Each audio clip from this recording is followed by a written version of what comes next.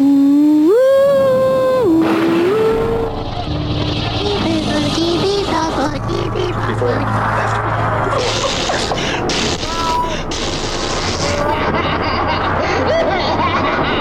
turned out to be completely unreliable assholes.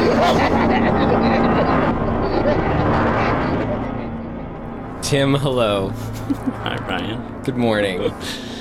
Good morning. And hello and good morning, good afternoon, good evening, whatever it may be to everyone listening. This is episode 57 of Dismembering Horror. Every time you say that, I feel like I've missed episodes. I'm like, what happened to 56? Well, Tim, 56 was last week's episode, Phenomena. I don't remember. And I remember it, but can you I don't remember you saying 56. Right. Well, remember it this Very time. selective. I remember you saying 55. Remember 57, 57, 57. It's happening. Okay, yeah, it's happening now. It's right in This there, is it. inside my brain. And can you tell all our friends, new and old, listening, what is Dismembering Horror? It is Dismembering Horror is a podcast show that where we watch a horror film every week and we talk about it, and then we say what worked about it and what didn't work about it, and then we do some things of note that were maybe noteworthy or interesting that we found about the movie, and then we send it out into your ear holes on Thursdays. Yep, exactly. We talk about a this year horror film, and this week we watched something that I've been wanting to see because it's relatively recent. I'd started it. Yeah. 7 minutes and 41 minutes. I turned it off for some reason. Why did you? I have no idea. I think I just wasn't in the mood for black and white and subtitles. Which there were very few of. Which I didn't realize, obviously. I was like, wait a minute. No subtitles. Do you remember what you ended up watching? No. Probably something fucking horrible. But no matter whatever it was within the first 7 minutes of that, you're like, but I'd rather watch this. Yeah, apparently. Yeah. I was like, this is nominal enough for me to like watch and do something else at the same time. Yeah. Great. Actually, that might be why I turned it off. Because I was like, oh, I need to pay attention to this one. That happens. I also want to be on my phone, so right. Not tonight. Anything else to touch on before we get into it? It's a beautiful Wednesday morning here in Hollywood. We're going to talk about a horror movie for an hour plus here. Tim, I'm excited. I don't know what else to say. Do you have anything else to add? Anything about last week's? Anything else going on? Great.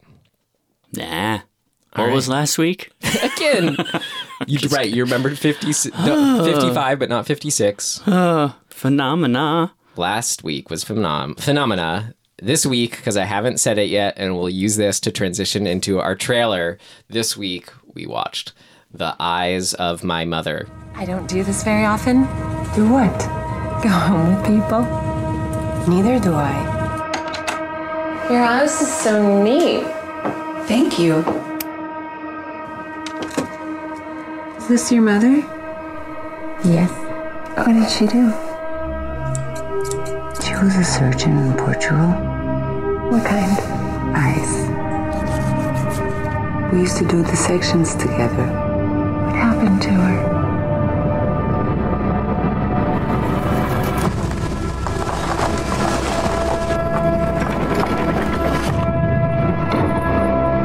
I remember I was fascinated by how the inside of the body looked. She always hoped I would be a surgeon one day.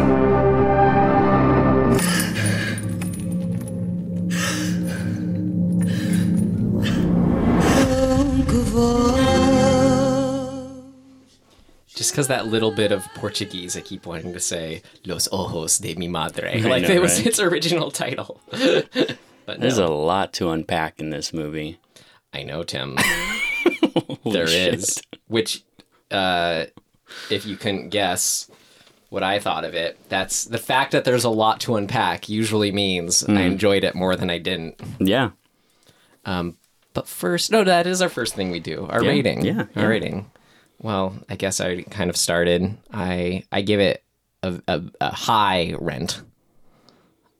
I give it if we have rent it, we got rent it, stream it, avoid it, and then our highest buy it. I give it a high rent, a strong rent, if you will. Some might say a hearty rent. A hearty rent. I say a hearty rent. Make sure you're in the mood, though. It's slow, it's sanguine, it's eerie, and it's intense all at the same time. Yeah. Ooh, it's almost good enough for me to buy. It's, but it's not one I would be ashamed to have on my shelf. Yeah, for sure. yeah, exactly. I would have bought it at a certain stage of buying movies. You know what? I guess the thing I'm going to be a rent because it doesn't have like a marquee thing that made me that I would be like, holy shit, this movie. Like I almost just said like Phenomena did. I don't mean Phenomena. I mean Possession. Oh. I don't know. Yeah. Like Possession, I go, there's like 3 or so things in that where I go, holy fuck. Mm-hmm. Like, yeah, I want to own this. This doesn't have like really thing. Yeah, I mean, but it's overall just so solid, like from top to bottom. So something about like to sort of put it in terms of a rating system outside of our rating system. It's like, wait, now I wanted to say Phenomena too. Possession is just like, that's just one of the 5-star movies. Like, it's just that good, I think. But this is like, oh my God, this is great. It's like solid 4 stars. Right. Yeah. Yeah. So I'm a rent for sure. Cool. Well, what did happen in it to summarize, which is our next section? Okay.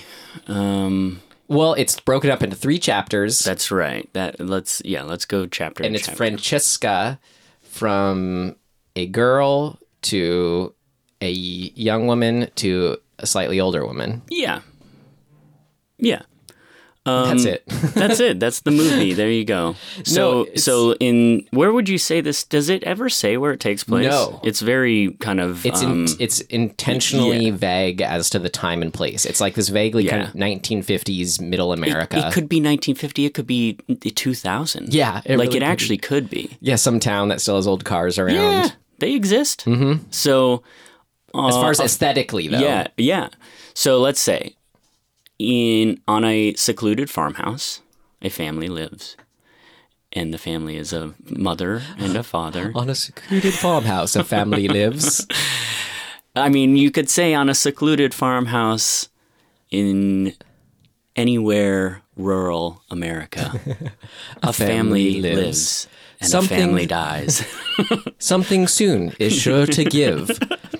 An ounce of sanity once had lost. For soon, Francesca will, I don't know, I lost my rhyming scheme, but... She'll see through the eyes of her mother. So, I don't know. Okay, so they live there, Francesca, daughter, young. Clearly, like 5, 6, clearly 7. These people, it's like her and the mother and the father, and clearly they are very isolated unto themselves. Yes. Yes. Yeah. So, one day, a guy, like a door-to-door sort of looking, maybe he's a, missionary, or maybe he's what are those people who come door-to-door and sell things, whatever, shows up and is like talking to Francesca out in the yard, and this seems unusual. And so the mother, rightly so, goes to sort of check on things, and the guy is definitely a creep.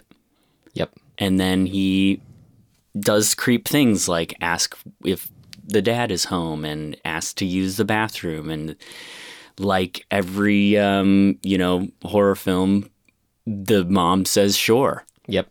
Even though she definitely knows it's a bad idea. So that's good, right? And then there are severe consequences. Yep. He kills her, and Dad comes home and discovers him in process of killing. And he does not kill him. Yes, correct. He locks him up in the barn. And then Francisca, at a young age, because she sort of has an interest based off of her mom, the eyeball surgeon, young Francisca takes out this murderer's, what's his name? Charlie. Yeah. Charlie's the captor. Right. Who killed her mother. Takes out Charlie's eyes, sort of treats him like a pet. And then years go by, the dad dies. Yeah, so there's this, the overarching thing is that she is just so secluded. Like, she's on her own, and has seemingly no real contact or context for the outside world. Mm-hmm. She's in her own little insular world, and that has consequences in and of itself. Yeah. She's not real, like, Well, I have this in solid. I have this in what worked for me. But just since like as a whole, what is it a story of? It's a story of like the question, what happens when a kid witnesses this kind of murder, his mother in front of her, and then the subsequent trapping of this killer, Charlie, but is completely isolated. Right. And they're trapped in that sort of state forever. They don't have any outside frame of reference for any other sort of moral right. Yeah, morality outside. Yeah, of that. I mean, it seems like her mom was the moral compass. The dad is basically non-existent. Yeah, we've talked about this before. It's like it's something that's repeated in horror is sort of people's a new normal is taken on when people are isolated unto themselves. Mm-hmm. We've kind of used couples as an example of that in real life as insularness, but thinking of like Calvaire, Texas Chainsaw, obviously. I mean, everything. It's a story of what happens when you don't have an outside loop and only your own feedback loop. Well, we talked about it. Didn't we talk about this a couple episodes ago? About like, oh yeah, with Ready or Not, like the more rich you are, the less empathy, right? Like that construct exists within that. Like rich people tend to sort of be a little more insular to themselves, and that's on a far end of the scale. It's their worldview. They aren't. That's right. Yeah. Yeah.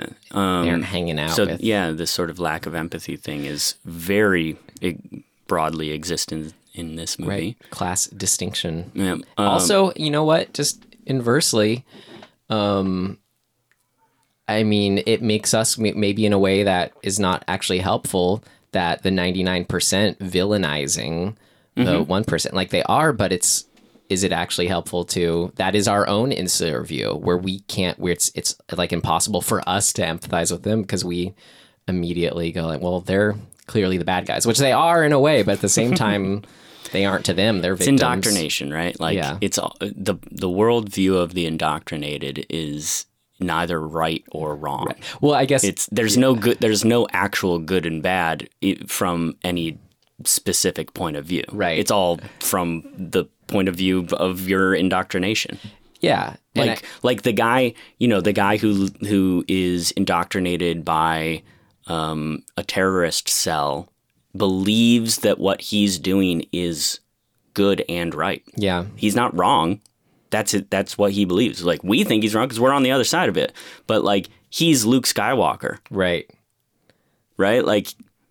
And I think, it's kind of why it's so... That story is, right. That's why it's important for a reason. To connect it back to the movie, I think that's why it's so reoccurring and important in horror is because on some level, even if we are fortunate in getting outside of our bubbles and open to outside opinions, no matter what, we still only ever have our own subjectivity, like in a way. But we do know that when you get outside of your bubble and you grow empathy, it changes how you view the world. Yeah. In a generally positive way. So this is a story of what happens when that doesn't happen. Yeah, and I think that is a really fucking cool and common theme in horror. Yeah, and especially maybe what's unique about this, we should just get into what worked, because we're already kind of touching on that, but that it's a kid. This is a story of what happens when you're arrested development in the worst possible of ways. Right. I guess, should we overview the rest of what happens in the movie? The dad dies. She kind of has a flip out. She kidnaps a baby and needs a new captor. or a captive. She needs a new person to keep captive, so she keeps the mom of the baby that she steals. Mm-hmm. And then I saw it as her motivation was more the baby, and the mom was just someone she had to like. Yes, she couldn't let her get away. I think. Well, we'll get into it. I have an opinion about that. So, but then in the end, the son gets a little older, and he realizes that there's a woman being held captive in the barn, and he lets her loose, and then that seals the fate of not Julia, Francesca. Yeah, the end. All right. First other section, official section with its own little intro you're about to hear. What worked? What worked for you? What worked for you? It worked like a charm. Smith. What worked for you?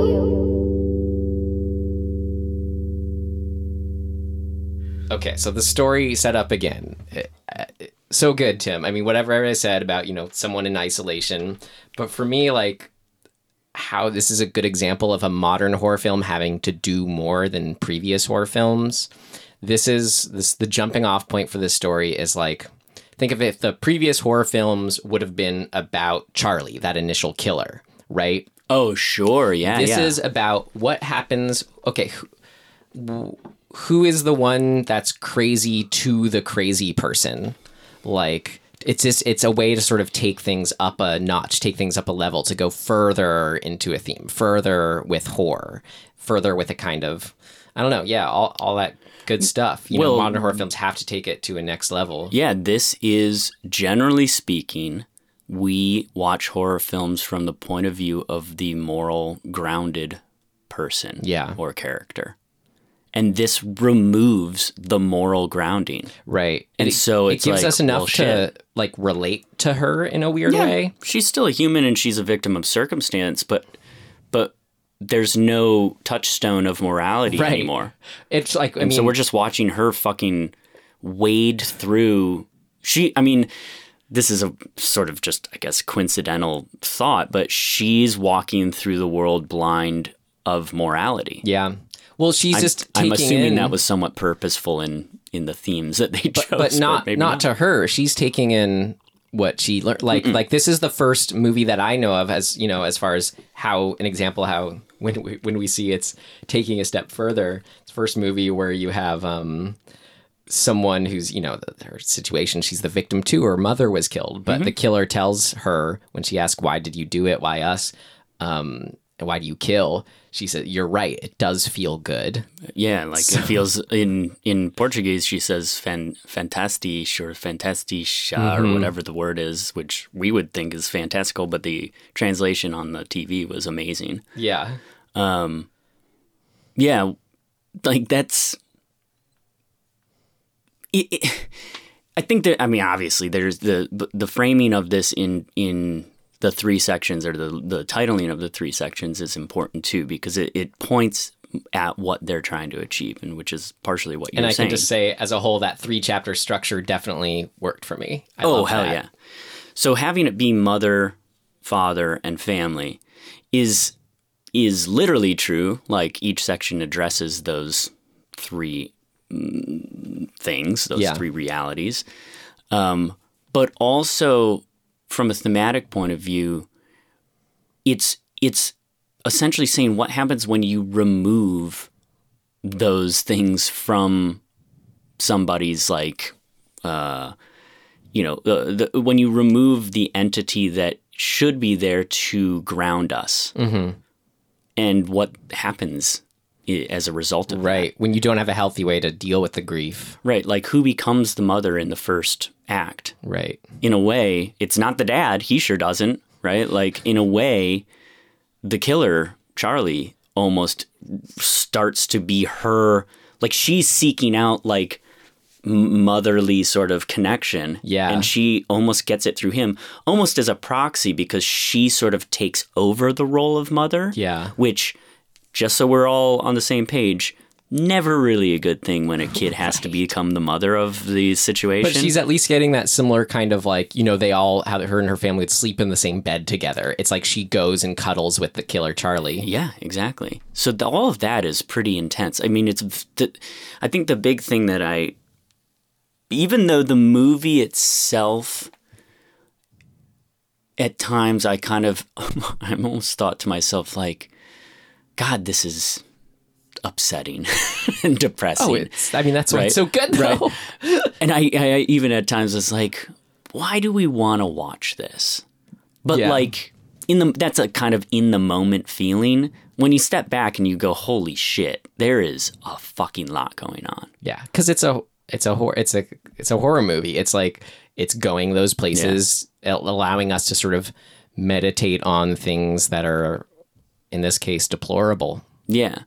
But just the amount of layering and thought that clearly went into how to construct this is pretty impressive. Well, it's I think one of those examples of that arises when you just have a good setup, and then just figure it out from there.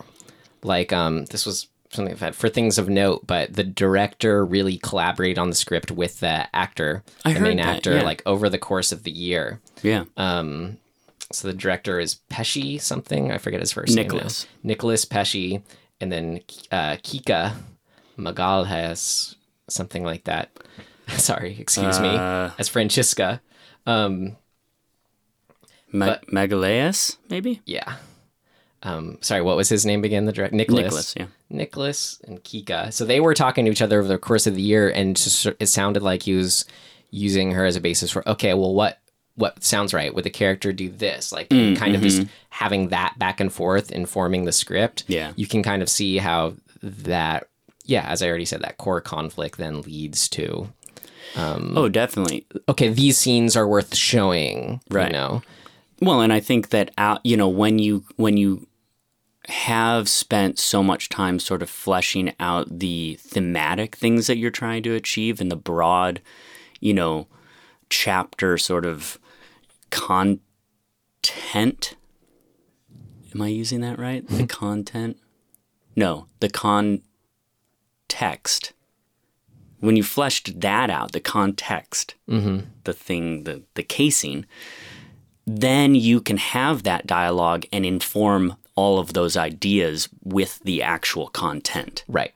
As an example, I think, for what you're saying, we'll get into the actual, like, murder scenes, but just the other scenes, the non-murder, whatever, intense, more, quote-unquote horror scenes, were also true horror scenes in sort of showing this other side of whatever thematic question we're mulling on or getting invested in. So, like, something, showing her not knowing how to interact with people based on when she brings the date home.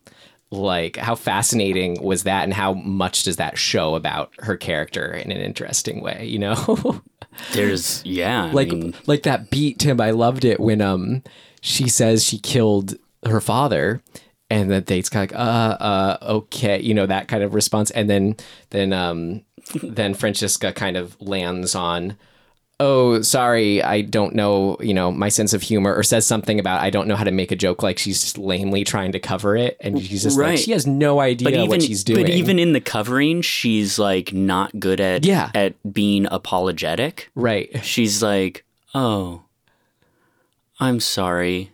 That was a joke. And it's like, you don't get jokes at all. Right, exactly. Exactly. So even if you are trying to cover it, you're not doing a good job. So if one of our main thematic questions through lines is, someone in isolation reacting to this horrible, horrendous, what's a bad word for incident, series of incidents. Seeing it in the she's just killing people way is just as potent and as interesting. So like that interaction I had, and then I love every time she was interacting and reacting, like she felt real, and it was doing a lot every time she interacted with one of her dead parents, because like she goes from, insisting when she's a kid, Daddy, will you dance with me? And he like can barely walk anymore. And she like shuffles up together. And then she's just kind of giving like almost a lap dance to the dad's corpse. And then that scene where she bathes with the dad's corpse. That is right? Because he gets in the tub with it. It's amazing on a lot of levels too. Yeah. Like the visual of it is it's a single overhead, you know, that doesn't cut at all. And it doesn't look, it's so weird to me. It looks like a surrealistic, like, There's kind something, of painting in a way, or something. It it's doesn't the word, like, look real. primordial. Yeah. About him just lying in that little bath pool naked. It's so cool. You know what? It feels almost like a Giger or H.R. Giger sort of like picture. You know, there's sort of this unreality to it, but it's so milky and and it felt really visceral. Like when she was getting in, I felt like I could feel that naked old man body like on me and wet, you know? Yeah. But then just, I mean, when you take away how incredible the visual is, just the idea of what she's going through is so intense. Right. And like, it's upsetting and heartbreaking. And well, another kind of what and if, of course she would do that. Like the whole movie is an exercise in what does somebody do when they don't have somebody to tell them that's not what you do. and so the other, right. And so similar things that she goes through, remember towards the end, she digs up the mom's skeleton and just like uses that as a connection point for, I love you so much. And just having to hug her like long since decomposed corpse of her mother. Yeah. But okay, the other thing that's kind of informing all this, just thematically, that's interesting as far as the what if, what is the unique situation here. It's not just the thing that she, you know, witnessed her mother getting murdered and that her dad's reaction to that was to tie this guy up. It's that her outlook in the world, one of her big outlooks is, or approaches to interacting with the world is dissection. Her mother, as we said, is the eye surgeon. So the way, I think there's something interesting there as far as like how she ties dissection with intimacy, you know, how we see that. Mm-hmm. And then also how dissection, it plays as like, she doesn't, the fact that she's kind of numb to anything uncomfortable about that, which you can argue is fine in itself. The problem is she's still seeing that as like, the decomposed person is still the person. Like the insides of a person are just another sort of side to a person that she connects with. That's a thing, right? That's a thing that sort of, she says she's like fascinated by people's insides. Yeah. But it's like that when we might go, if you see a dead body, we go, oh, that's not the person. Right. We just feel like that's not the person. And that's the difference with her. It's like, no, to see the eyeballs of the skeleton, there's no differentiation between being able to connect with that, you know? Shit. Yeah. It just made me think too, like, why have the opening story about St. Francis? Like, what's the connection to that? I had to look up St. Francis, but I think one of the sort of basic things is that You're just talking about the name connection? Well, like, why put that story in to this? Is like, St. Francis eye removal or something? What's the story? I don't know it very well. I just know that he's associated with, like, the patronage of animals and the natural environment. So it sort of speaks to this, like, initial, like, worldview, like, of the mom. Mm-hmm. Yeah, there is something about the eyes, but I didn't figure out what that was.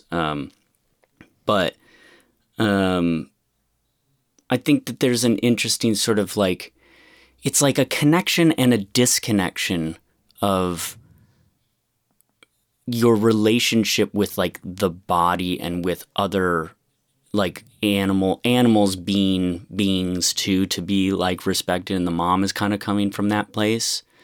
But the second the mom is out of the picture, it like, she doesn't have somebody to elaborate on that. Right. And so she's taking just this little piece of that, even with the eyeballs being a part of that story.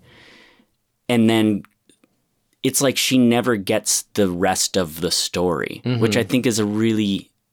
story? Of the story of like, or not the story, but the reason you tell that story to a kid. Like, as somebody grows, you grow to understand, if you have guidance, like why that story is relevant to you, and it teaches you something about the world. So what should be her lesson in this case? You're saying that she's not getting that you should take care of like animals and or people or Right. be kind But and that's like all this stuff, but and she- like that gets taken away.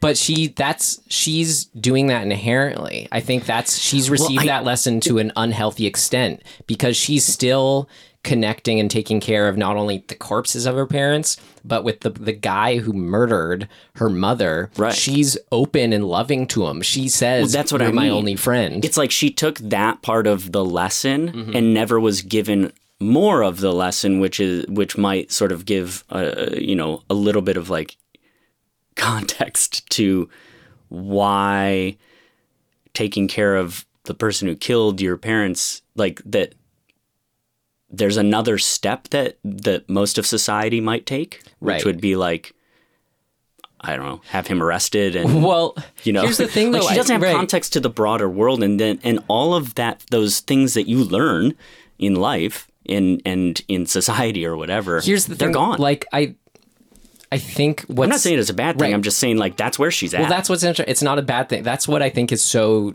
in horror, what's disturbing, where it really gets to us is when it presents situations where what's right and wrong is, or it challenges us and our typical notions. So while you put it as like, oh, we learn that we should hate this person who killed our parents kind of thing. I think there's actually something too, like you hear stories of people who the only way they kind of, a sort of most probably like to sort of recover from going through some sort of thing. You hear these crazy stories of people they actually forgive whoever Right. was the one who ruined their life. So it's like we see that and it's like we go, oh wow, that's almost like it's weird because there's still something bad going on that feels unnatural. Like you're right, she missed a step in there. Like it's that she rather than sort of almost processing what happened and then moving to I forgive you, killer, she's completely skirted the processing of like the situation, because we can see how like intensely she's still, I wish you were here, mother, I wish you were here. Well, that's just it.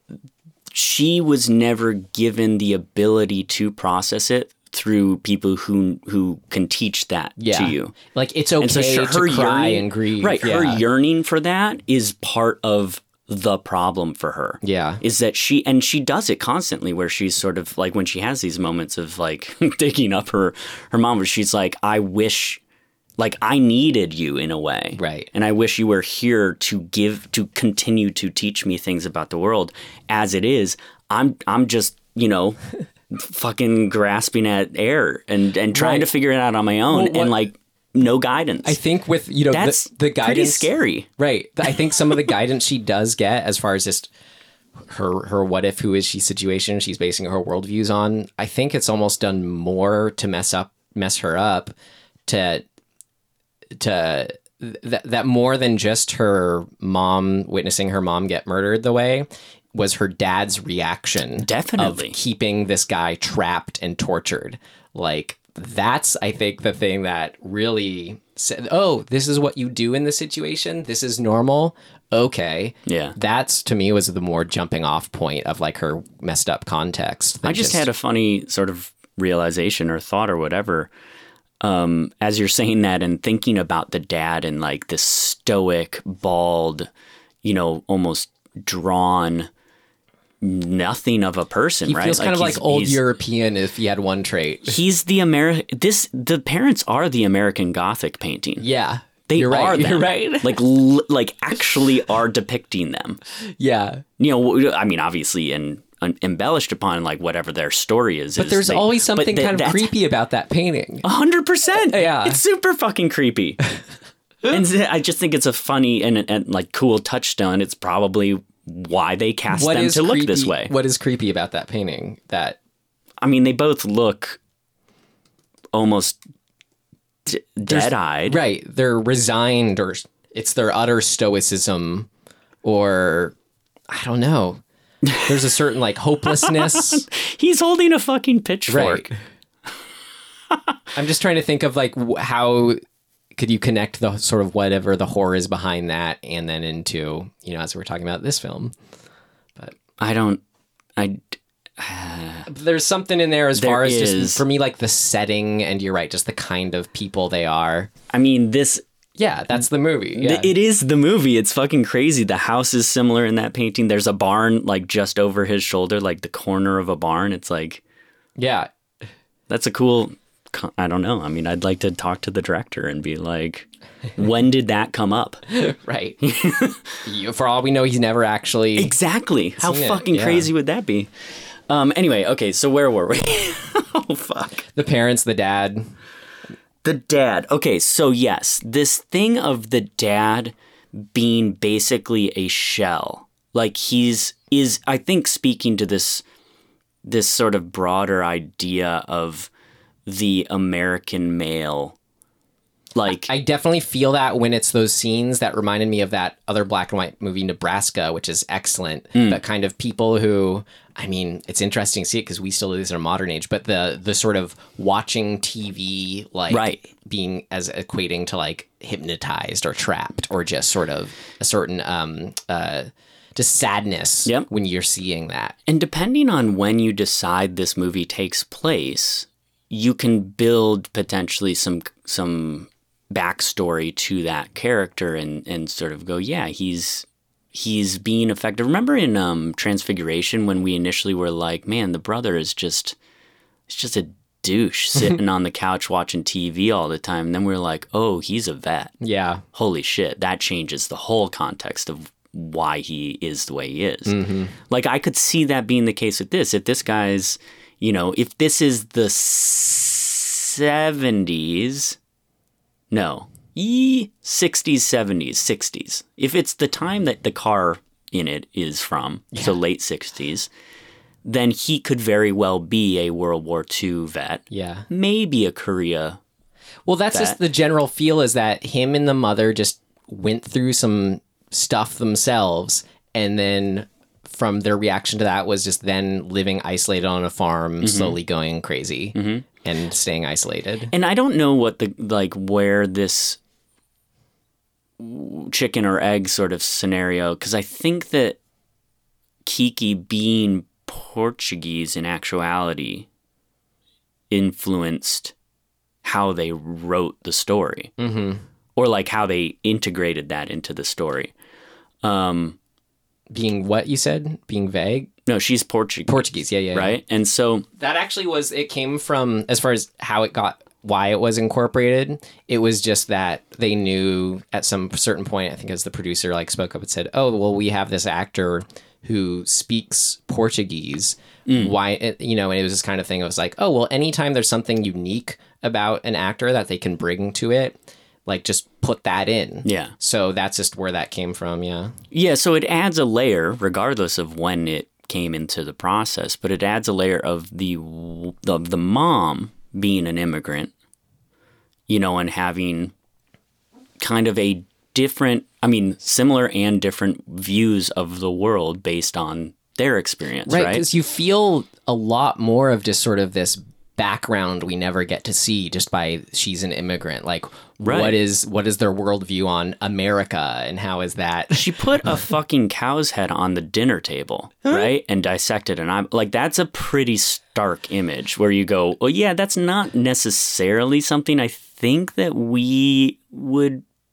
be like, yeah, that's common. Right. But it is for her, right? Obviously. Now, whether or not that's a reflection of her being odd or her that being a thing that was normal. Because it's also just because it's just a harmless interest. But I think having her be not from the U.S.,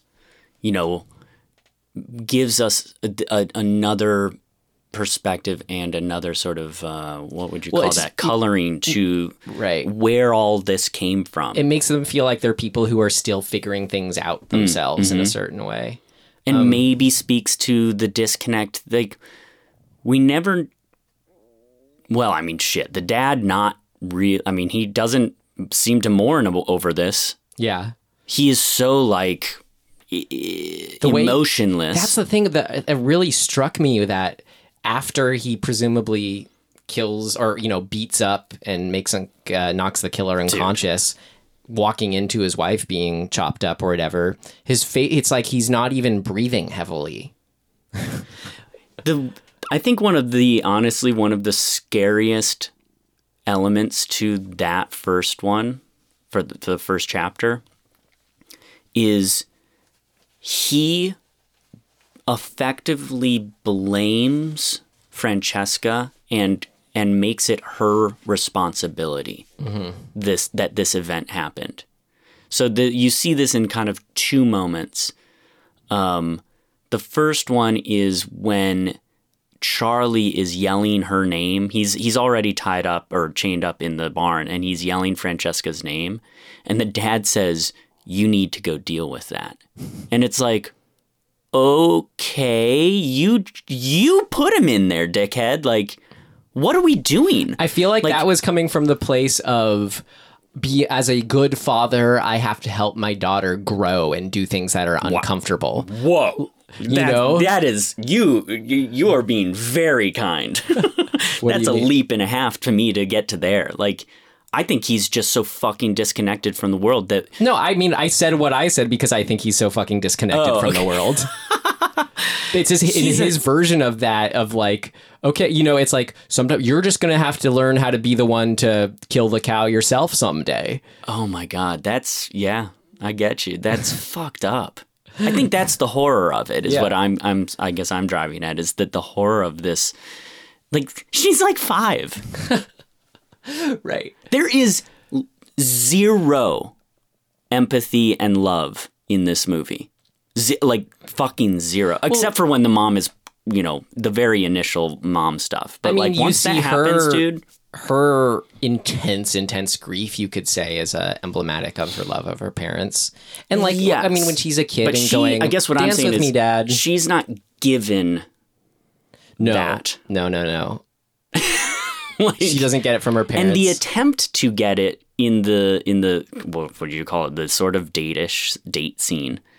Like, her attempt to manufacture it in a way is so fucking awkward. Right. And like, you're right. She just doesn't get it because she hasn't gotten it. This is also someone who has never received love, is desperate for it. Like, if that makes sense why she steals a baby. 100%, right? I mean, it's not just the theme of like loneliness in this is so overwhelmingly like heartbreaking to me. You see it when she's begging the date to stay. Yeah. Like, oh my God, someone's in my house. I made a friend. I mean, just when she steals the baby, she's like, I think she's saying something like, I don't want to be alone, or like, I'm going to take care of you, kind of, we're going to be together. And like, now I have something to like be mine or whatever. It's really just like, it's such misplaced, like, love. I mean, and what's so tragic is, call it love, but it is. Yeah, her desperation for that love manifests as having zero empathy for, the mother of the baby she steals and then trapping her. Right. And for the date too, who she just then kills. Right, because kids need to learn that other people exist. Yeah. And that the other people have feelings, and she didn't even get that. Okay, you mentioned the shot of the cow's head earlier, and I just kind of want to shift gears maybe into... Yeah, because we could go on and on, I think, about just the... And we'll continue to touch on things elements. as we touch on moments, but just, getting into more practical things, how it was shot, yada, yada. From the opening shot, even from the opening titles, just the titles themselves.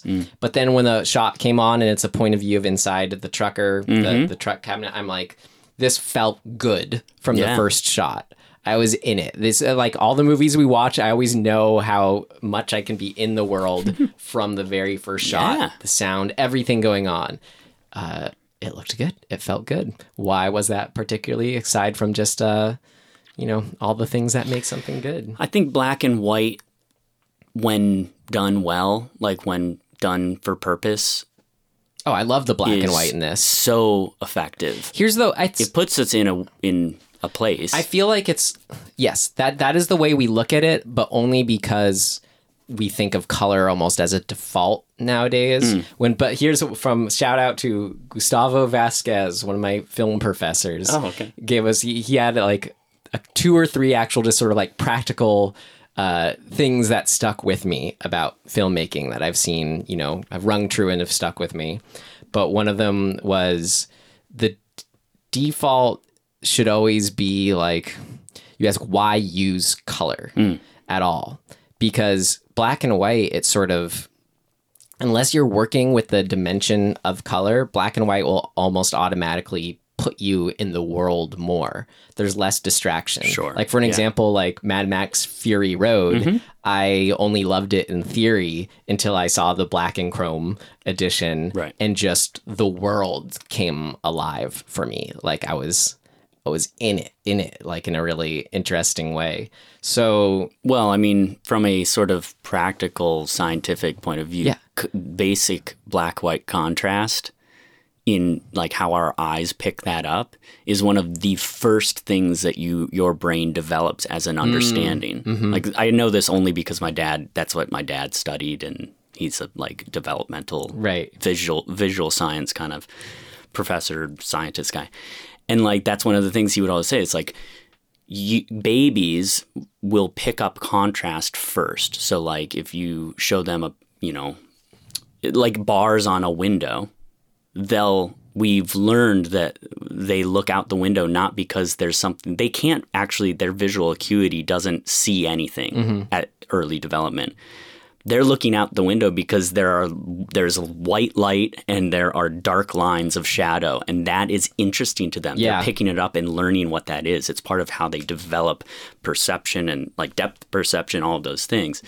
So it's just a really fundamental aspect of how we perceive things. Well, we also, I mean, we forget how much color is doing it any given time too. Like there's specific feels we all feel associated with colors and tones of, like right now, if I was trying to shoot, you talking, like if I did it in black and white compared to color, like the fact that you're wearing a red shirt, it would be doing something to like, it's one more step my brain is processing that takes me away from, okay, I'm just figuring out who Tim is as a person by seeing his soul through his eyes and his face moving. Red is going to distract from that. Yeah. So yeah, black and white was great. Definitely put me in the world from the get-go. The starkness of the movie is really stark in a bunch of different ways. Like the sound design is very stark, which I fucking loved. There's what do you think? Maybe 3 or 4-ish times where music really actually like a score sort of comes in. Yeah. But most of the movie, it is not there. I love that. Just them kind existing. Of like, why use color unless you have to? Exactly. Why use music unless you have to? There's sound design for sure. Yeah. Like we get, the sound of being out in the middle of the countryside. There's birds and crickets and wind and rain and stuff like that exists. So it's not void of those things. Like atmosphere exists, so that's cool. But yeah, like living most of this movie without any music, when it comes in, I personally really like the vibe of the music. It's got almost a retro sort of synthy thing going on. Yeah. That I was like, this is something I just personally really like. But in this movie, I was like, whoa, fuck yeah. I'd really love to know your reaction to, I guess when I'm trying to think, okay, so felt good, from the opening shot. How do you do that? What does that mean? It's a combination. Yeah, it's a combination of just having all the elements individually feel good, and then it comes together to do this greater thing, putting you somewhere. But like, I always come back to this Richard Linklater quote that I really liked and related to. Is actually, I saw him like at a Q&A, I think for I forget, it was Dazed and Confused and something else. And someone asked about, how do you, Scanner Darkly. It was not Scanner Darkly. Damn it. I forget. But anyway, sorry, get to the point, Ryan. It was that there is a, because he has what you'd say is sort of maybe minimalist in sort of more classic, typical movie traits or like movie story beats or whatever happening. It's very slice of life, naturalistic, whatever. You know, he's just shooting people having like, it's just a scene of people talking and it's about the conversation they're having. It's not, you know, but he said, well, I always think that, you know, film that there's a certain power behind it. It's inherently a powerful medium. Like just to show something, you don't have to do much. And then he tied that to something about like just if the filmmaker is viewing something a certain way, and this is where I'm curious to hear it because it's kind of almost sounds magical or metaphysical, but just by the filmmaker having a point of view and doing that, that will come through. Like if I'm sort of insecurely in film school trying to make something about a mug and like, you know, set up that, and I'm like, oh, is this the right way to start the movie, and I'm shooting the mug, it's just, there could be something wrong about it. But versus now I'm like, there's something fascinating about this mug. What is it? This is a great first shot for something, and I shoot the mug, it's gonna come through differently. Right. So you could say that is just not crazy metaphysical, because then that's just influencing the specificities of the framing and the sound design, the mise en scène, everything. But I don't know. What do you think of that? I think intention carries a lot of weight. Exactly. Yeah. Right. So like from that first shot, you could imagine, just as an example, if you can tie it to that. Yeah. It's just, you know, back inside a truck, there's a woman who's messed up, falls down in the front of the road, trucker gets out. Like I could pick apart the elements of what is cool and pleasing and like almost like dramaturgically like interesting that's going on in that. But at the end of the day, it's the intrigue of two very simple things, like the actual visual of the back of a guy's head and the windscreen of a big truck on a single road with a forest in the distance. Yeah. That by itself, we go, ooh, where are we? What's going on? Who's this guy? Like, there's a bunch of questions that happen, and then a fucking lady walks out in the middle of the street. It's like, dude, the intrigue of all of that in a moment is pulling us in. Right. Like, it immediately forces two things: questions of interest and questions of what would you call that? Like something's up, not, I guess fear. Yeah, I guess at its core level, we're like, holy shit, something's wrong, or something's up. But to just, I guess, sort of get at what I was aiming at, like, what do you think? Do you think there would be a difference, and what that difference would it be if, let's say, you have a filmmaker who has to do that opening shot, yet has no interest or has put zero thought into like everything about what's interesting about that shot. They're merely like, they're just reading the actions in the script. The DP sets it up exactly the same, the shot. But just because of their perspective and like, I don't know what's interesting about this. Like, just, I don't know, just to pick some extreme of how is this someone who, knew nothing about filmmaking or was not interested. Or didn't care. Yeah. Or wasn't someone who thought about things on a sort of more below the surface level. Yeah. Didn't care. Would it wouldn't be in black and white, right? Like, it wouldn't. Well, yeah, I guess it wouldn't be cinematically constructed. You know what I mean? It'd be on an iPhone. Mm-hmm. And you'd go, okay. But I think you could still do that. It'd be somebody standing in a field. I think you could still have a filmmaker who's, made enough things to sort of know how to translate their vision and shoot it with an iPhone in color and have it still be effective. Oh, I agree. I definitely agree with that. But I'm just saying that the person who doesn't put the time or intention in would find the easiest way to do it, and we would feel that. We'd be like, yeah, there's not much to this. I don't think there's an easy and even a way to explore this, but I mean, I was thinking of but if it still was black and white, if it was still shot on the same camera. Yeah. I mean, it's a really, how do you even make that experiment? But it is a very fascinating idea because look, it just give this to even take out the idea of a person or filmmaker or person filming it who isn't connected to it or whatever, and just give it to a different filmmaker and it will have a different feel. I no matter what. It's just a matter of developing that experience to know, oh, for whatever reason in like the blocking and the directing, let's say, of the actor, this feels right and this doesn't. I think part of that, and this is very much a conjectured opinion, part of that is how much thought you've kind of put into all of the elements of what you're trying to achieve. Yeah.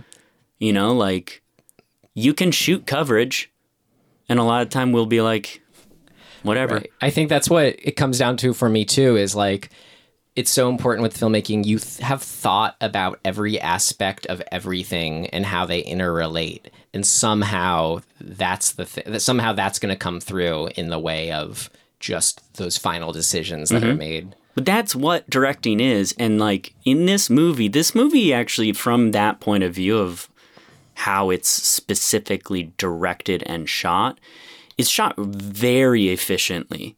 There are not a lot of cuts. And the cuts that are there are powerful. Like, right. Oh, they're for a purpose. Yeah. Right. So like, I could name probably 10 examples off the top of my head. The opening is one. When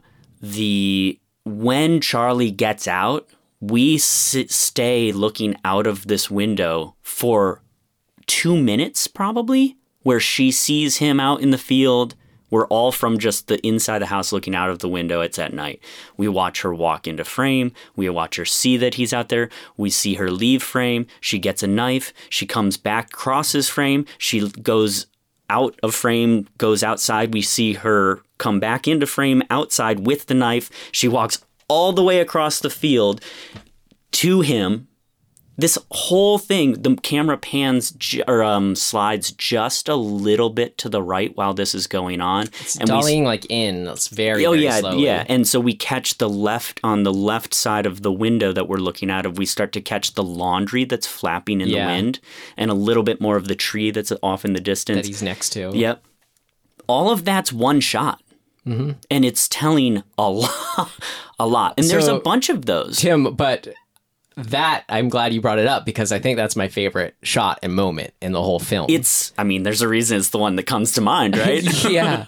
But okay. It's like my favorite. I mean, yeah, that's what it was doing as an example for what we were talking about. But like what made it my favorite on top of that was just the context of like, you have the killer finally like escaping after God knows how many years, that context, but yeah, how it was shot, but something about how it was shot and how he was moving, it just showed like how pathetic, utterly pathetic he looked, which is such a turn to like be feeling, looking at someone who did this horrendous thing, almost feeling like borderline sympathy for him. He looks pathetic. This is the way he was stumbling. It was like... Yeah, he's a little knock-kneed and he's sort of just like, he's blind, so he has no fucking idea where he is or where he could go. It was that... This is... You know what? Remember when we were talking about Ready or Not and we were like, she's in the woods. Just get the fuck out of there, right? Like, this is how you make somebody not able to do that. Yeah.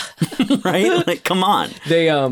He touched on I was reading some interviews with him. We'll get to it and things of note, but I think this was the scene he talked about where he said, kind of like me, big fan of a horror, J horror stuff, but where it's just a horrendous, horrible, intense, situation, but there's like some kind of comedy behind it. And, it's not a wrong way, reaction to laugh, but just because the way he's stumbling, like I could hear people just not knowing what to do. It's just so messed up. Like, and then, so just how pathetic he looks. And then she finally stabs him. But just, I loved around that section, I was just thinking about, can you imagine this whole situation from this guy's point of view?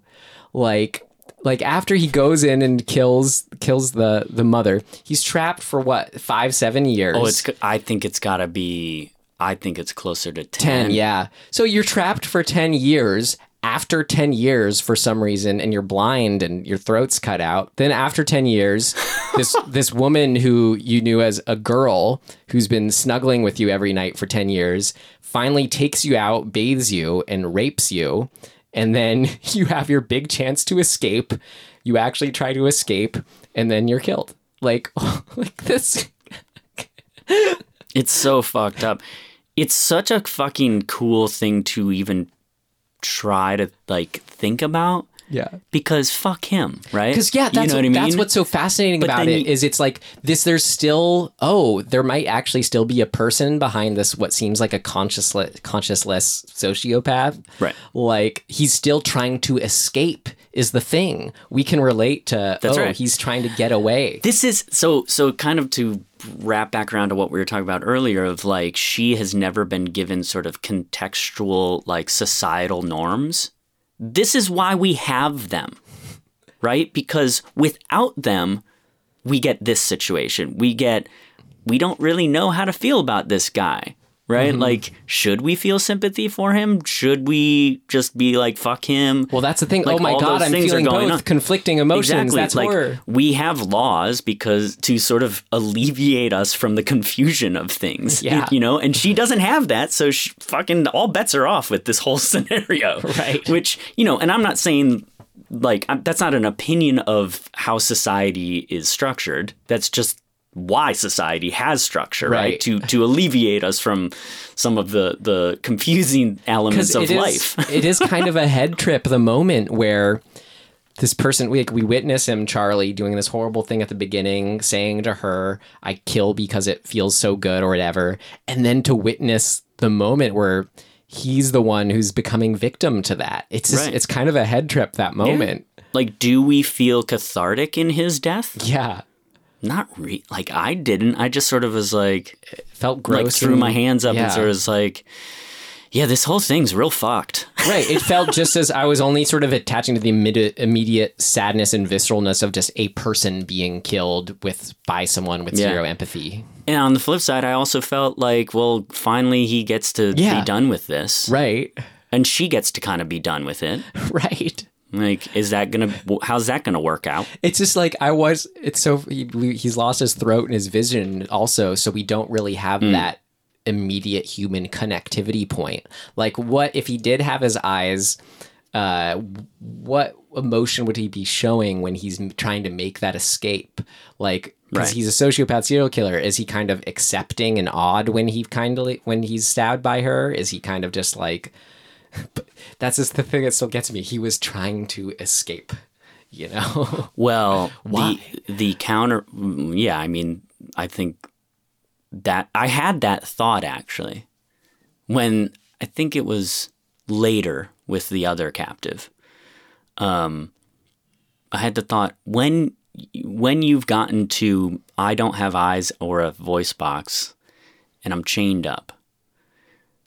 Where do you go in your mind to decide your own fate? Yeah, that's what was the counterpoint of the woman having multiple motivations to be like, I'm gonna fucking figure this out and get out of here. Yeah, and accomplishes that is such a nice reflection of Charlie.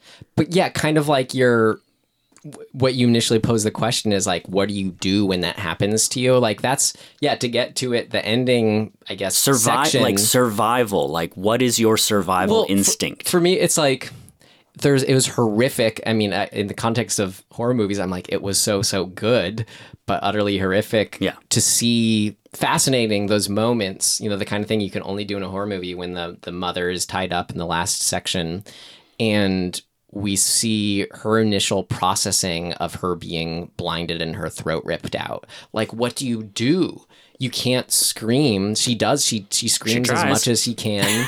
She's totally realizes she has no chance of escape. She goes into fetal position and you're kind of like, that's about right, I guess. Initially, yes. And then I had the thought, all right, when you've sort of, if you come out of that despair. Right. What's the next step? That's the kind of thing. Do you want to survive? Well, or do you just fucking hang yourself by the chains and say, fuck this? That's the But she has a reason to keep going, right? She has the kid as a motivator. Right. And that's a fucking, I mean, it is the perfect counterpoint to Francesca having her mother eliminated. Yeah. Right? Like, she didn't have somebody to sort of fight for her well-being. Yeah. I mean, the dad didn't, certainly. He made it worse. So, like, that, having that be the result of all of this is, to me, a fucking, a perfect, whatever, come around of these characters of the story. I think that's, yeah. It's pretty fucking impressive, to be honest. Well, and kind of we were talking about like how one reacts to that situation, like what you said of what do? Do you kill yourself? No, she had the daughter in mind. Like, that's, I think, what was so fascinating about it is, at what point do you accept, quote unquote, your fate? At what is the best next action? Just seeing the uniqueness of that question and how much it says about the individual. Well, it's an existential crisis. Like, that's what. And the what am I trying to say? So with Charlie, his inherent sort of this is super eloquent of me. This inherent fucked upness of him allows us to get on board with the idea that he would just resign himself to this situation, because for all intents and purposes, he's had a 6-year-old taking care of him. He could have fucking ripped her head off at any time. He's not bound without the ability to move around. You know what I mean? Like, he probably figured, I mean, I think it's logical, like, if this is the only person feeding you and taking care of you and you're associating, at least I'm being fed. I'm with you. And he's at a disadvantage with no eyes. I get it. To say the least. But let's just say, like, the fight or flight instinct of survival at some point I can conceive of a point when you would get a hold of her and fucking grab her and be like, I'm going to hold you here captive until somebody comes in and use that as a bartering chip. Well, you know what I mean? How like, I got something from his physical performance was that he's another example of a sociopath is like another example of Arrested Development, where he 100%. seemed like he was a 4-year-old kid still. Yep. The way he's reacting to being held and just kind of like I looks think like that's, a pet. Yeah, that's kind of the point I'm making as to the justification of why he didn't do this. Yeah. Right? Whereas the mom, you go, I kept thinking, I think the next thing I would do is start working out. Like, start fucking, like, keeping myself quietly in really good shape so that maybe I can get strong enough to rip the chain off of the wall. Or maybe I can do something. I can explore every inch of this room and see if there's something that I can use to my advantage. You know what I mean? I devoted to exploring this 6 inches. Yeah, like, you become an expert of your disadvantage. Yeah. And fucking find a way. That's what I would do. It's like, I think that's what we would, like, there's the instinct to want that version. Now I get it. Why we don't, like, why somebody I think wouldn't. The mom essentially was doing that to an extent. Yeah, we see her feeling, like she's scraping at the walls to feel everything out. What made me think the difference with the Charlie, the killer, is that his Arrested Development also had to do just something with his, like, intelligence level, and just, he's not going to search every inch of it, because he just kind of seems... Yes. He doesn't think of in those terms. Yep, I think you're right. He's just childlike going around, killing insects in a certain way. Right, yeah. But all of that is sort of to say, like, how fucking fascinating to construct the whole movie is anyway, to get us thinking about those things. Pure, what do you do in this situation to survive is, like, such a fucking awesome tenet of horror. Yeah. That's a good way to, I mean, that's something I always try to articulate to people when they say, well, what do you like? Why would you want to watch something so horrible? Primal survival. Yeah. It, since it got to, like, really extreme stuff with that last section of the baby being abducted and yada yada, like, that stuff was the most terrifying with the baby once we get into that. But I thought what was so, like people say, oh, slow burn, whatever, but as an example of, yeah, like how to effectively build to something with that, how you do have to effectively build to something with that weight that you want to actually have that be effective, have that weight, you know, like to get to horror of baby kidnapping, you know, mother being trapped up, kidnapped, like it was just a good, okay, like I guess from the get-go I'm like, oh, well, where's this movie going? How horrible can it get in this situation? And it kind of was like, oh crap, it did it. Yeah. Yeah, it sure did. The vocal cords getting cut out really got to me. Like, that's gnarly. Talked about, I like the vagueness of the era. I just said I liked, it was great how it was short. It totally worked for this story. It was like 77 minutes. Was it really? Wow. Yeah. Okay. Which is something about it is so nice. Okay, we have 3 distinct chapters, and even though it's quote unquote like slow, we get in, get out. We really do. Yeah, it's essentially 20 minutes a chapter. It's perfect, just kind of like it tells this story. 22. 2 minutes. No. That'd be 26. No. 29. No. Damn it. What's 77 divided by 3? I know my friend who's a mathematician is screaming at us. Holy shit, we're dumb. Vocal cords cut out. Yeah, that's a good one. It was short. Casting. So good. She is so good. Yeah. I know she's I don't know what she's done since, but I don't think she had done much prior to this, right? No, she had such an intensity to her. Oh my God. And the Charlie was the first one that kind of got me to perk up as the interestingness of the casting. I've seen him somewhere. When he first appears, he's just totally that kind of unique like, yep, kind of looks like the kind of guy when you look at these, you know, get into researching infamous serial killers. Well, yeah. Yeah, I think you could use the term milksop. Yeah, it's a good term. And yeah, we talked about the parents, of course. Great. Yeah. What else? Anything else you got?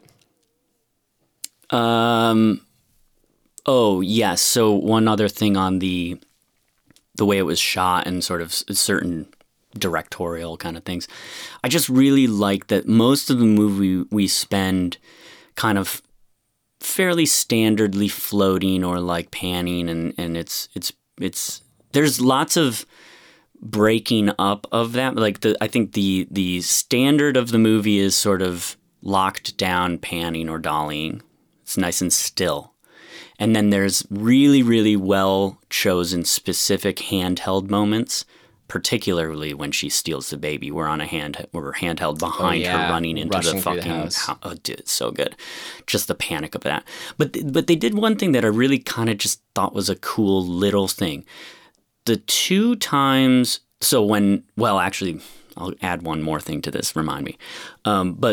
When Charlie goes into the barn and when Charlie comes out of the barn are the 2 times that they fix the camera to an object and have it sort of move with the object. It's attached to it.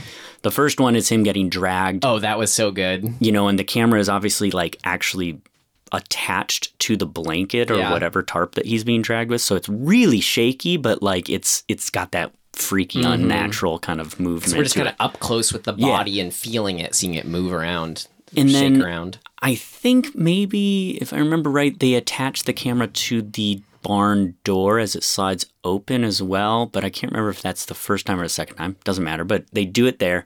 And then when she's leading him out of the barn, they attach it to him. Right. It's so fucking good. It's tiny. Well, I had it for it's just so good. I had it for the things of note, but since you brought up that shot, that was an example of okay, so background, he was talking about how the director was talking about how working with the DP, you know, at first, you know, it's your instinct to get excited about your influences and the shots you've seen, but the DP just kind of was like, well, no, rather than do those shots, let's figure out, and this is the director saying now, no, let's figure out what that was, what those shots we liked were accomplishing, what they were doing to make us feel. And then we just sort of think, okay, well then how do we just do that? Right. So he used that example of that exact shot with the rig attached to the back of Charlie. And he said that the DP essentially had to make, invent a new rig for that shot, which just as filmmakers, that's just like the most fun stuff. For sure. How can we invent a rig? It's the best. Yeah, it did. So that brought me to led me to remember another just really fucking good Stark shot that they double up on one after the other.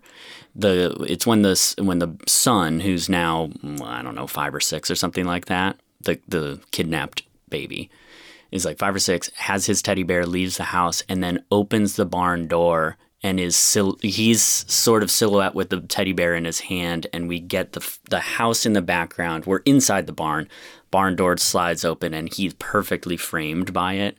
It's just it's on the ground. The camera's on the ground. It's just a fucking beautiful, like, it's a panel from a fucking comic book. You know what I mean? It's just so fucking beautiful.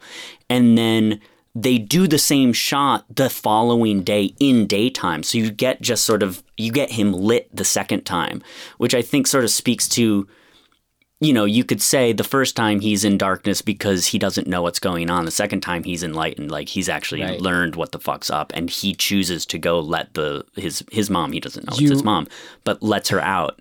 Like the subtlety of little decisions like that, even if they're not intentional, I think probably they are. It's also just the context of the story that's happening. So whatever. Yeah. But it's so fucking pleasing to me. If you couldn't tell. You just reminded me, I think that moment where he said he lets go his mom, who he doesn't know is his mom. I think all that is probably was the most horrifying thing to me moment in the whole movie, is when he first sees her, and it's that exact like horror movie image that like we think is the most terrifying thing, where it's like, oh my God, there's a woman, eyeless, throatless, chained up, and we think like monster. It's like a scary image, get away, and he's scarred by it. So then to have that be, oh no, it's your mother, and not know it is terrifying. So that really got to me too. Dude, the hard cut from that to him under the sheets saying it's just a dream, it's just a dream, it's not real. Holy fuck. Right?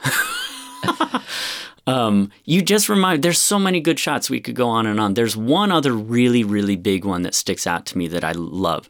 It's after Francesca has dug up her mom, I think, and she's slept in the woods. We cut to the following morning when she's waking up, and she is under this tree that is like the only tree in the forest right there that is... It's so fucking crazy. I don't even know how to describe it. It's black, first of all, like it had been burnt out. And all of its branches are going in one direction. Like they're all reaching out in one direction in a forest of very slim other pine trees. Yeah. And the shot is racked focus to one of the pine trees in the foreground. Yeah. The whole time. It never racks over to her. And she, it's a wide. It's so fucking cool. Like, I don't even know. I'm like, well, you just do it because it's cool. I don't know. Right. Like, well, it's maybe the kind there's of thing a where whatever. it's like, oh, that's a cool tree. Yeah. Let's make a cool shot out of it. Let's build a moment around that. Dude. So important to improvise that way. Yeah. So there you go. That's all I have. Great. Okay. I mean, I'm sure there's more, but whatever. Should we do our next section? Let's. All right. What did not work? It's not ready yet. Seems to work okay. No, something important's missing. What did not work? The only real thing I had to come off, I mentioned I loved, like, the best thing you need in horror movies is for it to be unpredictable. You don't know what's going to happen. But the only thing I had, and this is super, super slight too, like, for what did not work, there's just a little bit of that, like, I don't know where this is going fatigue in a bad way. Like, I can get if you were not used to watching these kind of movies, you're just kind of like, well, what is even happening here? And I said was mostly a good thing, that, whoa, what is even happening here? But there was just a little bit of like, I don't know. I had zero kind of clues for where this could possibly go in good ways and bad.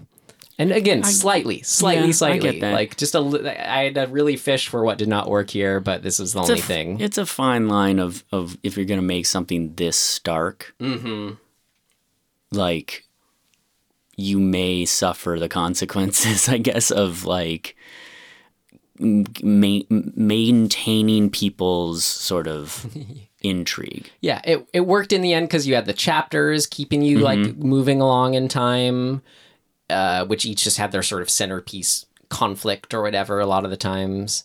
But I mean, yeah, I mean, there's very little dialogue, so Yeah. you don't have that kind of to grab onto. Yeah, but there's no like as potent and as interesting as the situation and setup is. It's not one where we go, oh, like once you hear that, it's not like high concept where you go, oh, so it's not Honey, I Shrunk Our Kids, where you think, oh yeah, they're gonna be fighting an ant at one time. You know, that makes sense. This doesn't really have a sort of a trajectory that you can kind of anticipate. yeah. Yeah, that's interesting. I don't really have anything there. And again, that was super slight. It really worked. I mean, though. I guess, I could get on board with what you're saying and agree a little bit with that. I mean, I had a fucking horrible day the day we watched this. You were having a headache and... I mean, I just had like one of the most stressful days of my life in work life. And it was really bad. And then we put this on and like, I thought I was going to I would have thought knowing the movie, I'd be like, oh, I would have fallen asleep in this. And I didn't. And that's sort of says something about the movie. Yeah. You know what I mean? Like after the day I had, I should have fallen asleep during this because I needed to just not be awake. Right. I didn't have your bad day, but I had a really long day. I was coming out the last day of a job. I'd been up since 5:30. Oh, yeah, and that's was right. like, I could have fallen asleep if I had just gone home. We didn't. But we had a movie to watch and we were wrapped with attention. This is obviously a thing that didn't work. What the fuck are we talking about? Okay, so the reason I bring that up, what was the reason I brought that up? I don't know. The thing, the what you were saying, the pacing and the sort of the starkness of it. And I get it. So I kind of agree. There are two things that I kind of was like, I wish this had been a little different. Yeah. And it would have made me go, holy fuck. Maybe. The lighting in the moment that the kid finds his mom for the first time at night, she was in light in frame. Like you knew, like we know she's there, but the kid doesn't. But I think we're supposed to feel that because it's nighttime and because it's dark that he can't really see her, but we can see her. She's in the shot. She's lit in the shot. And he doesn't react to her until she starts to move forward, presumably more into the light or closer to them. But she's already in the light, in the shot. And maybe this is stupid or whatever, but if you had only seen the chains disappearing into total blackness, and then she came out of that, I think it would have sold the horror of that moment more. It was already there, but it would have sold it so much more where I've been like, I can feel that's easily the kind of thing like, okay, we can take another 2 hours to try to light this. I know. Or not. Yeah. No, you're probably right. So God, I admit I kind of lost you there because it's so specific. I know. It is really specific. But it was the only time in the whole movie where I thought, oh no, it's so close to being holy fuck. And even what I was saying about a slight, where is this even going, like fatigue, like I wouldn't want to change anything about the movie though. Like that's just inherent to the movie. And it's still the kind of story I like telling. So I don't even have for whatever it's worth, we are scraping at the bottom of the barrel. I do here. have the only one that I actually think is just kind of a mistake, I guess.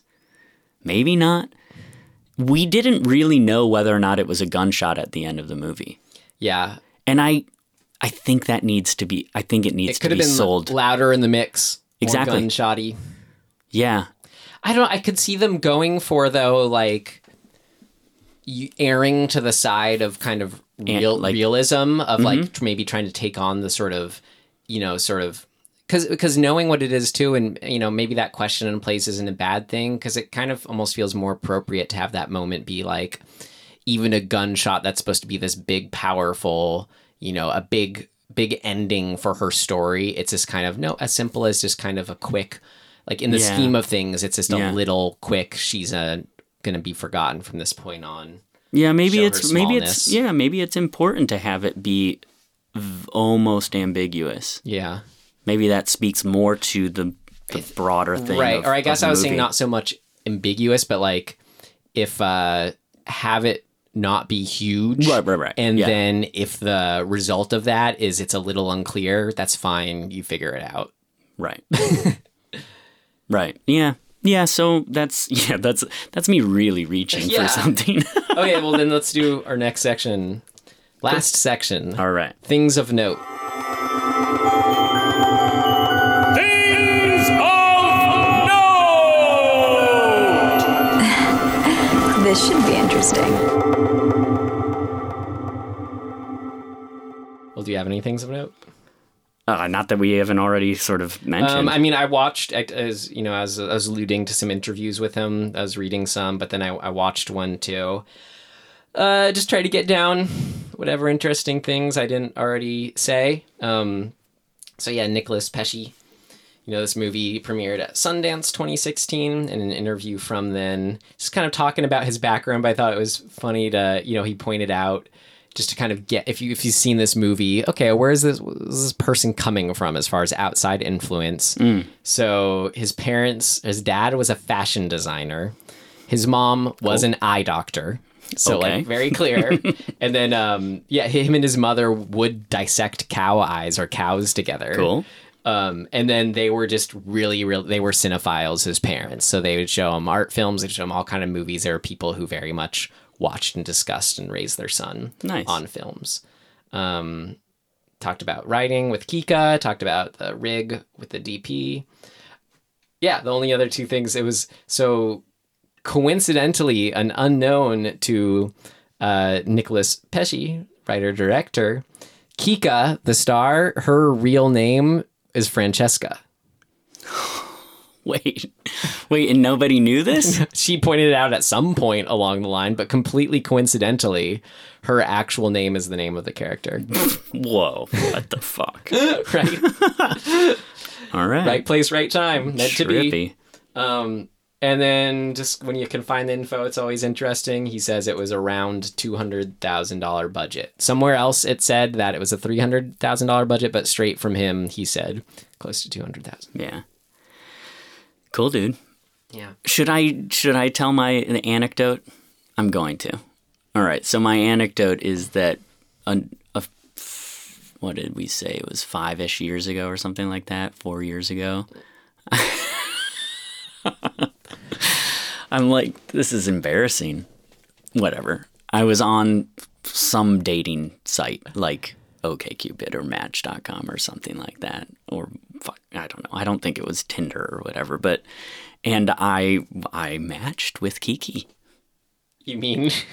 I mean Francesca. Kika, yeah, Kiki. So here went really well. And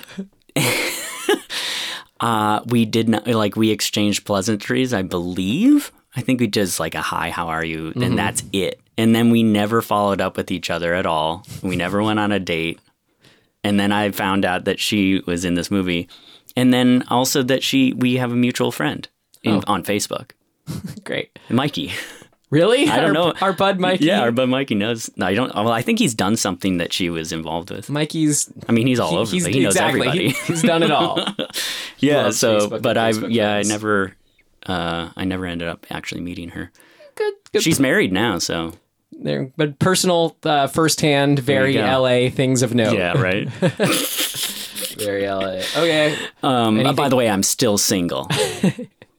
So, Kika, if you know anyone else. Or, who knows? Maybe by the time this episode comes out, I won't be. Unlikely. I'll give you an update. All right. In 2 weeks. Whatever it is. Yeah. Anything else you want to say about this film? Before we put a bow on Los Ojos de mi Madre. Watch it. Yeah, I think it's you should watch Again, it. we both gave it a strong rent it. Yeah. So It's on, where did we see it? you don't even Netflix. have to rent it. It's on Netflix. Yeah, fucking A, go watch this shit. Great. All right. Well, how about recommendations? Okay. So I can't remember if I was on Prime or Netflix. I think it was Prime, and I was having equally, I think it was the next day. No, actually, it might have been after you left. Yeah, it was after you left. I was still continuing to have my bad day. And I was like, I need to put something on that's going to make me feel a little bit better. comfort food? Yeah, some comfort food. So I put on Young Sherlock Holmes. Do you remember this movie? Yeah. Dude. Is that the one? No. Young Sherlock Holmes No, is I was a thinking of Young Stevens- Einstein. Oh, no. That's a good one, too. The Young so movies. Bad. Yeah. With Yahoo Serious as Einstein. How the fuck do I remember Anyway, that? Young Sherlock Holmes. So Young Sherlock Holmes, and then I thought as I'm watching it, I loved this movie when I was a kid. My brother and I fucking watched it a bunch. It actually has some really good, like, horror moments. They do mostly practical effects with a lot of the horror moments, because the whole premise is that there's this evil Egyptian cult in London, and they have little blow dart thorn things that they hit people with, and that causes that they're dipped in a solution that causes them to hallucinate, and then we see the hallucinations, and they're fucking cool, man. Cool. It's Sherlock Holmes. It's old London, Yeah. Dark Gothic-y, or whatever the term would be, medieval-y almost feeling. That's still the wrong term. What am I trying to say? Victorian-y. Yeah. You can just say Victorian. Yeah. And yeah, right. And so couple things. The practical effects of the hallucinations are awesome, but also it has this fucking scene where a stained glass window comes to life. It looks amazing. That movie. Dude, it is so fucking It's good. like we all know about that because there's always referenced in like history of special effects things. You always see that clip, dude, of the stained glass man coming out. It is definitely it's not the greatest movie as you might expect. It's like it's a kids movie. It's essentially Temple of Doom light. Yeah. You know what I mean? Like the story is very Sounds great. similar. Dude, it's so good. I mean, for what it is, it's so good. And those horror elements are really fucking good. There's a whole graveyard scene that's fucking cool. Yeah. Yeah, Great. man. That's mine. I mean, for me, recommendations are they're either am I watching anything now or recently that I actually liked, or I have to think of something way, way back, just pull from the random. But so recently I've been watching I Love, I'm just but it's just such a fanboy of anything Danny McBride does with HBO. So I can say with great glee that the latest collaboration with The Righteous Gemstones is excellent, excellent, excellent. So that's like if you've liked Eastbound and Down and Vice Principals. I liked both of all those. that stuff. Righteous What's Gemstones. the basic idea? Premise? It's the family that is at the head of a mega church. Oh, cool. And say no more. Yeah. That's good. Exactly. Those sensibilities.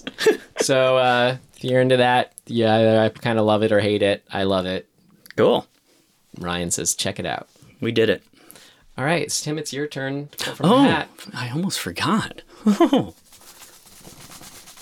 I looked. We have 22 more, I think, unless we added other. We actually might have added a few in there. Here's a thick one. Death Bell. It's from 2008, South Korea. Yay! I get excited about I'm into it. the A horror, the K horror, the J horror. Death Bell. All right. Yeah. Great. Cool, Looks dude. like it's on Hulu, so you should watch it with us. Look, when I printed these out and I accidentally did two-sided, look what's on the back of this. Ooh, a little bit of Wrong Turn 2 showing. Just a little bit. As a reminder, we've reviewed Wrong Turn and just put it back in the hat. Yeah, which now it's going to be Wrong Turn 2. Yeah, Wrong Turn 2. But Death Bell, it looks like it's streaming on Hulu, so you should watch it in time for next week. Cool. Great. And in the meantime, you can find us at dismemberinghorror.com. Yep, on Instagram at dismemberinghorror, Gmail at dismemberinghorror@gmail.com. Write us a review, please. I don't think I've ever been able to get through those two things and not like fuck it up. Exactly. There you go. Great. Yeah. Write us a 5-star review. Do it, please. Ooh, yeah, please do. Do we have we have a few, right? Yes. A Cool. few, but we need more. Yeah. Do it. Need more. No, it'll help us out. Wait, I mean, just like we know that there are people listening to this. Yeah. So I know you're listening. You could right now. How about do it? The 10% of our listeners who are in Virginia. I want to know who that is. Any Virginians, if you're listening, shout out to Virginia again. Can somebody please just send us a message? Richmond, Chester. I want to know who you are. Richmond, Chester, Ashburn, Fredericksburg, Charlottesville, Gloucester. I think Fredericksburg is my buddy. And last but not least, Woodbridge. Oh, yeah, Woodbridge. You're if any of those, Richmond is our top one. Hey, what if it's we see you? What if it's just my friend listening to this as he drives around into different towns? Well, then he's hearing our plea and us saying hello to him. Come on, Phil. And saying, Phil, hey, help us out. Write us a review. But if you're not Phil and in your Virginia, same applies. Yeah. Write us a review. I mean, if you're not in Virginia, still applies. And thanks. We like having it's cool to know the states where our listeners are in the world. 100% of our listeners on Earth. That's real helpful here. Anchor. Wow. They're really future-proofing this technology, Tim. Thank goodness. I mean, look, if at some point we get a listen from... Mercury? Yeah. Fuck, that would be intense. Yeah. Well, let's hope to make it. All right.